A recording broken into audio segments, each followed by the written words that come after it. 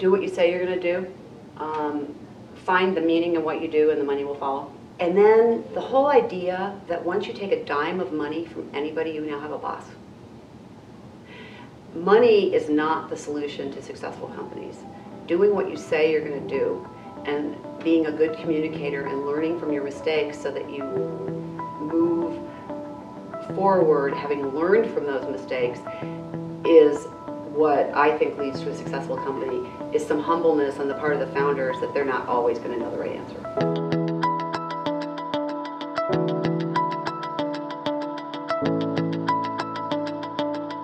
Hi, Janice. Hi. How are you today? I'm fine, thanks. Thank you for taking time out to do this interview. Sure, my pleasure. Can you just introduce yourself and give a little background on who you are and what you do? Sure. So I'm Janice Mashallah, and I'm the Executive Dean for Continuing Education at Bellevue College. And what that means is the non-credit offerings. That's everything from a cognitively disabled program all the way up through seniors, teaching seniors, a Telos program called Telos. And I think of it as lifelong learning and mid-career professional training and retraining. What did you want to do growing up? I always thought I was going to be a doctor. That was kind of the path I was on. I went in high school and did a nurse's aide job, and it was everything kind of science and math. When I got to college, the upper level science courses really tripped me up, and I realized that maybe I wasn't cut out for that.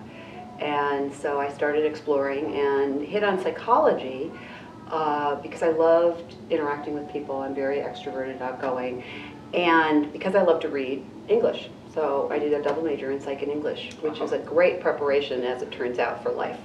Yeah. And I never thought of myself as a business person.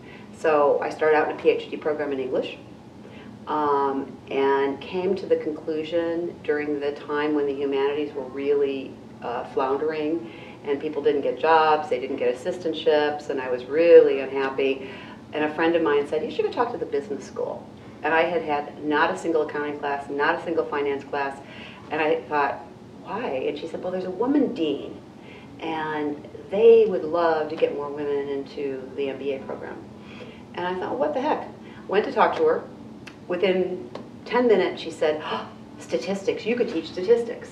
And I went, yeah, I guess I could teach statistics. And so she gave me a full assistantship, recruited me into the program, didn't know what my area of focus would be, and I just hit on marketing. And I think part of it is the data-driven nature of it, the customer intimacy part of it, and I really loved the kind of complexities that you get in a marketing field.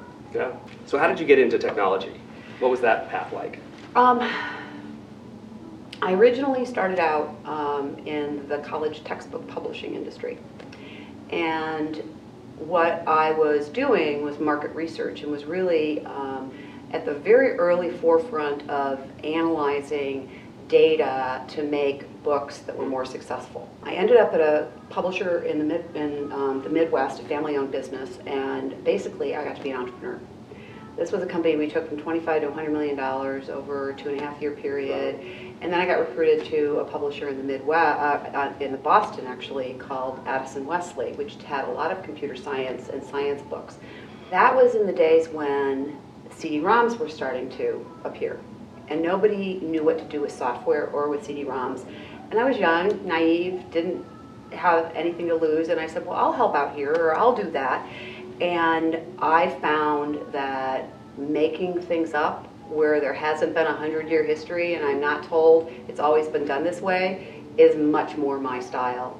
And when I was spending more time on the software offerings and the CD-ROM offerings, I realized that the technology field was probably a great place for me. And so I started out actually in product management at a big company in those days, 30,000 employees and many billions of dollars in revenue that doesn't exist anymore, I don't think. Wang Laboratories. This is during the heyday of the mini computer era. Okay. And I ultimately ran the office systems group. And again, the things I gravitated towards were what I would call intrapreneurial, starting 1.0 products, starting joint ventures that, what we did, for example, the first version of Westlaw on CD-ROM integrated with Wang word processing. So that's where I got hooked on the technology side of the world. So you've worked at some large companies like Sun and Microsoft. You've worked at tiny companies and startups. What do you see different today about technology startups? Like different today than when you first were involved? Well, it takes a lot less to get a technology company off the ground. With the cloud, with storage being close to free, not totally free, but close to free, with the robustness of the development tools that exist. I mean, you can just do so much with so little. But that's a blessing and a curse because it means that there's a gazillion apps that you're competing with. So the barriers to entry in technology are just not there the way they used to be. So the speed of the life cycle of a technology company, I think, is got a much faster half-life than it did in the early days of startups. I mean, if you talk to an entrepreneur today, you know, they are competing with the big companies, the Amazons and the Microsofts, but they're also competing with a local office of Salesforce.com and a local office of Facebook and a local office of Yahoo and a local office of eBay. Everybody's seeing this amazing talent pool that we have and said, well, we want some of that Microsoft talent and we want some of that Amazon talent. It is the passionate, I believe in what I'm doing at all cost. I want people who are going to sign up for my cause. It's almost become an evangelical sale to get the kind of talent that you need. Yeah. So few people take a job for salary. Most people take a job because they believe in what that company's doing. Yeah. And how do I rise above the noise? Founders need to understand that they have to market to their talent in ways that they didn't have to in the past. Do you think there's going to be a culture kind of bubble, like where there's not enough massages and ballet and dry cleaning that can, you know, there's going to be too much and everyone's competing and then there's not enough money to go around? I think that's a real risk. Because how much do you really put into all of those things when money is not the motivator for employees? It really is the team that I've developed. So getting into that escalating, I have to do more, I have to give more, I have to have not just the ping pong table and the foosball table and the pool table and the jukebox, and I think you have to know in your heart what makes a difference for you. The companies that have pushed back on that, I mean, Amazon's pretty frugal, right? They have a culture of frugality. It doesn't stop them from recruiting talent. No. There is a race to the top danger that you can get into if you think that's why people take jobs. The talent pool is getting kind of thin, and you're in education. What do you see? Do you see any trends happening, or what's the future look like for our talent in 5, 10, 20 years?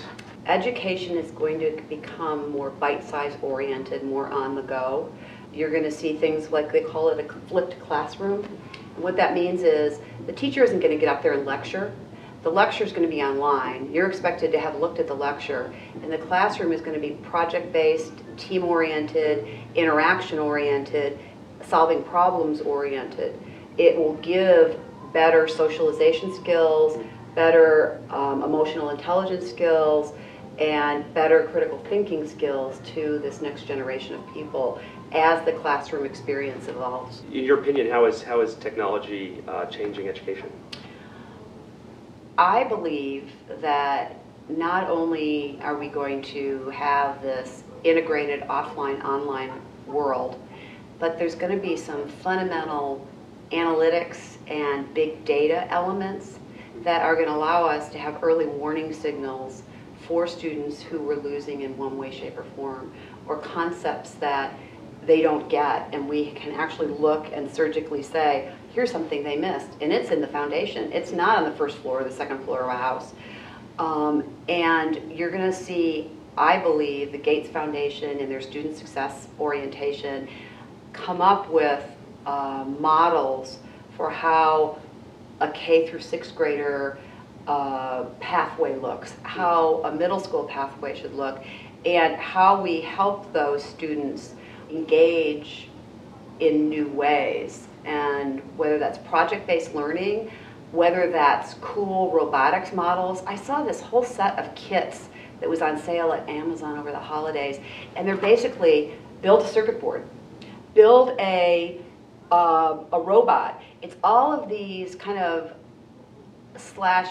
consumer slash electro cool building things for budding entrepreneurs, and yet 5th and 6th graders can do it. So we're starting to say, here's technology, here's robotics that we were spending millions of dollars in a manufacturing floor, and now we can teach it to 3rd, 4th, 5th graders. So I think technology is going to radically change education in its experiential and its ability to teach to the modalities. Everybody learns differently. There's a bunch of different learning styles, and that's been proven. So giving those learning styles to the people that need them in whichever way they need them, and then letting the teacher do what they're really good at, which is helping get through the roadblocks and helping inspire, I think will really change education. So you're going to start to see amazing things coming out. You're going to start seeing that in many different disciplines. Like, how do I apply math? I think one of the problems with kids is they don't see its relevance. So if we can give them simulations and things that suddenly geometry makes sense because it does this, this, and this, calculus makes sense because it does this, this, and this, you are going to now get really impactful learning. Gamification also, because we've raised this video game generation. And so how do you make a game out of certain things? And I think that's what Dreambox Learning did in its, sort of kindergarten, 1st, 2nd, 3rd grade materials. So you're going to see reading systems reinvented, you're going to see math reinvented, you're going to see science reinvented. And you're going to have online mentoring, you're going to have peer mentoring, and all those volunteers are retired people who have a lot of years ahead of them. I mean, retirement age in the 60s with lifespan that's 100, you've got a whole group of people who have a lot of things that they've learned that they can bring back to that educational arena. Yeah. So I think there's going to be some really cool stuff that evolves. Do you have any recommendations for the folks watching that work 60, 80 plus hours and need to sharpen their skills? It is very hard when you're doing those kinds of jobs to go home, have dinner, get online, start studying. I think people have to know themselves and say, am I motivated in that environment? Can I make progress in that way? I think you're going to see a lot of drop-off rates. One of the things that we notice in our classroom continuing education is that people build friendships, they build teams, they help each other. So there's a team dynamic that they're still trying to figure out in the online world. People need to be really clear when they're in those kinds of jobs. What do I want out of this? Right? What do I want out of this? Do I want a better job? Do I want more money? Do I want to change careers?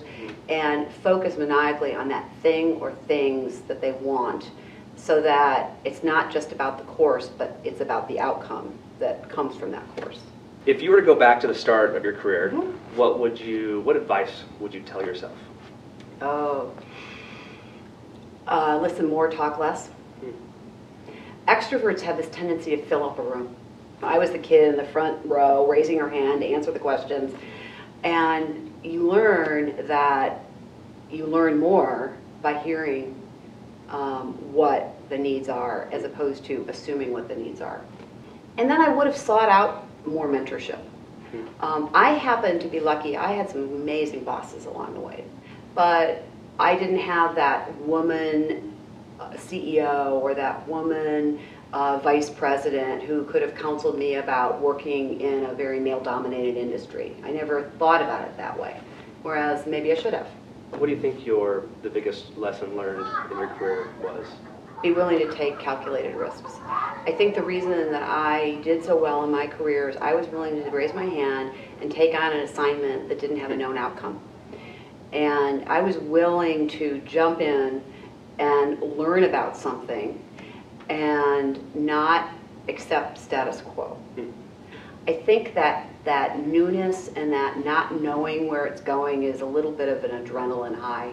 And so maybe I became that adrenaline junkie for that new thing, that new initiative, that new program.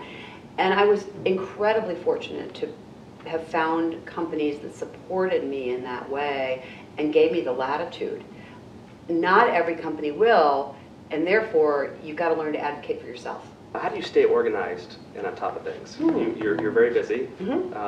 You're on boards, and how do you? Have you ever heard that phrase, when you want something done, give it to a busy person?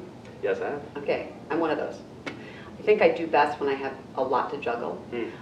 I don't touch paper or email very many times. So if I can't act on it quickly, I sort it and put it into a priority queue so that I know here's my A things. Because I think we have a tendency to want to work on the C things, which are the easy things and the things that aren't going to move the needle. And so I try every day to think about what's that one big thing I need to have accomplished today, and not let the little things get in the way. And then I stack things up. I've got my plane travel pile.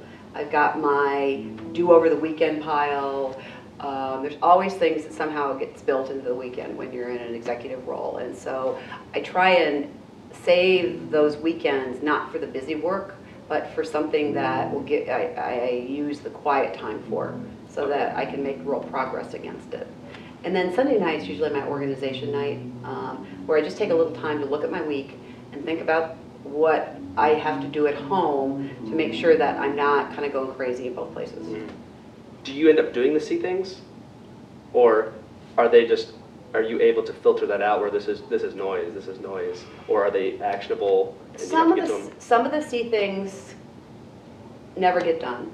Some of the C things I pass off to my assistant. Some of the C things I pass off to my team, and I try and address the really quick, give them an answer, read this document, get back to them by tomorrow, kinds of things on a fairly fast-paced basis. Okay. But no, it does not all get done. Or yes, it all gets done. It doesn't all get done. What are 3 key factors you feel an early stage tech company must have to succeed?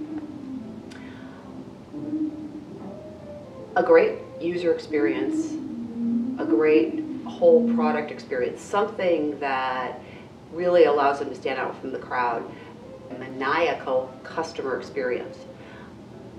The challenge of that is that developers often will fall into the feature trap, and they think it's putting more features in, when in fact it's much harder to make something much easier. The role of the founders and CEO is fundraising. You got to keep enough money in the coffers. And you really have 2 jobs. One is moving the business ahead, and the other is moving ahead on finding the right partners to capitalize the company. And founders oftentimes gravitate towards one or the other, and they really have to do both. And then the whole idea that once you take a dime of money from anybody, you now have a boss. Money is not the solution to successful companies. Doing what you say you're going to do, and being a good communicator and learning from your mistakes so that you move forward having learned from those mistakes, is what I think leads to a successful company, is some humbleness on the part of the founders that they're not always going to know the right answer. Do you have any advice for folks at larger companies? Like how do they kind of keep that startup-y vibe and culture when you're working at a big company? There's subcultures in large companies, and deciding what you want your subculture to be, I think, is really important. I've seen many incubators, accelerators in big companies fail, and I think the system does them in some way. I think Xbox did that really well in its early days, and I think Connect did that really well in its early days. I think Valve has done that amazingly well, right? I mean, they have a very unique culture, no job titles, no hierarchies of responsibility, and yet they're a very big company. So the legacy companies have to be willing to kind of disintermediate themselves. Not always is the leadership up for that. So knowing when to pick your battles around which of those things you do, by when. But there's also, there are startup people in big companies. So I'm very leery as a startup CEO when I see a big company resume, until I find out that they've always been the 1.0 product person, or they've launched the new field programs. They've done something that shows that they can do a lot with a little resource, that they don't have to have big name company on their business card, or that they're leveraging some senior executive with a huge Rolodex to make what they had to happen. So you can find those people who are the outliers of those organizations. Yeah. I also think, though, that there's nothing like stepping out of that environment. When young people come to me to say, should I go into a startup right out of school? I usually say no. And I say no because you don't have any background by which you can judge what does a good financial model look like? How do you do a marketing plan? All of the things that I learned in running businesses in large corporations, I could then put to use in a small company. And if you start out in small companies, it's really hard to go back and become a large company person, because it's just so different. It's very adrenaline oriented, it's very move the needle in a big way, and you're not going to see the needle move in a larger corporation, but that's a great learning environment, and why not have them invest in you? Yeah. Is there a technology you would eliminate if you could? Gas-powered car, gas-powered vehicle. Okay. Do you think we're going to have a big player in that? Do you think it's Tesla or Ford or? I think Ford is one to watch because of who runs that company and what they've been able to do. They've taken a lot of the Volvo technology and moved it into their line of cars. I have a bunch of people I know who are buying the four-door Tesla, and I think the price will come down as the volume goes up, and those are wickedly cool cars. One of the trends I actually see happening in the younger population is they're not buying properties, they're renting, and they don't have cars. We're re-urbanizing. People want to walk. There's a whole nother level of, I don't need a car at all. Maybe I need a car to share, or maybe I need a flex car, or maybe I need this new rental service, which is, time-sliced car. And so I think there's going to be lots of different evolutions around that.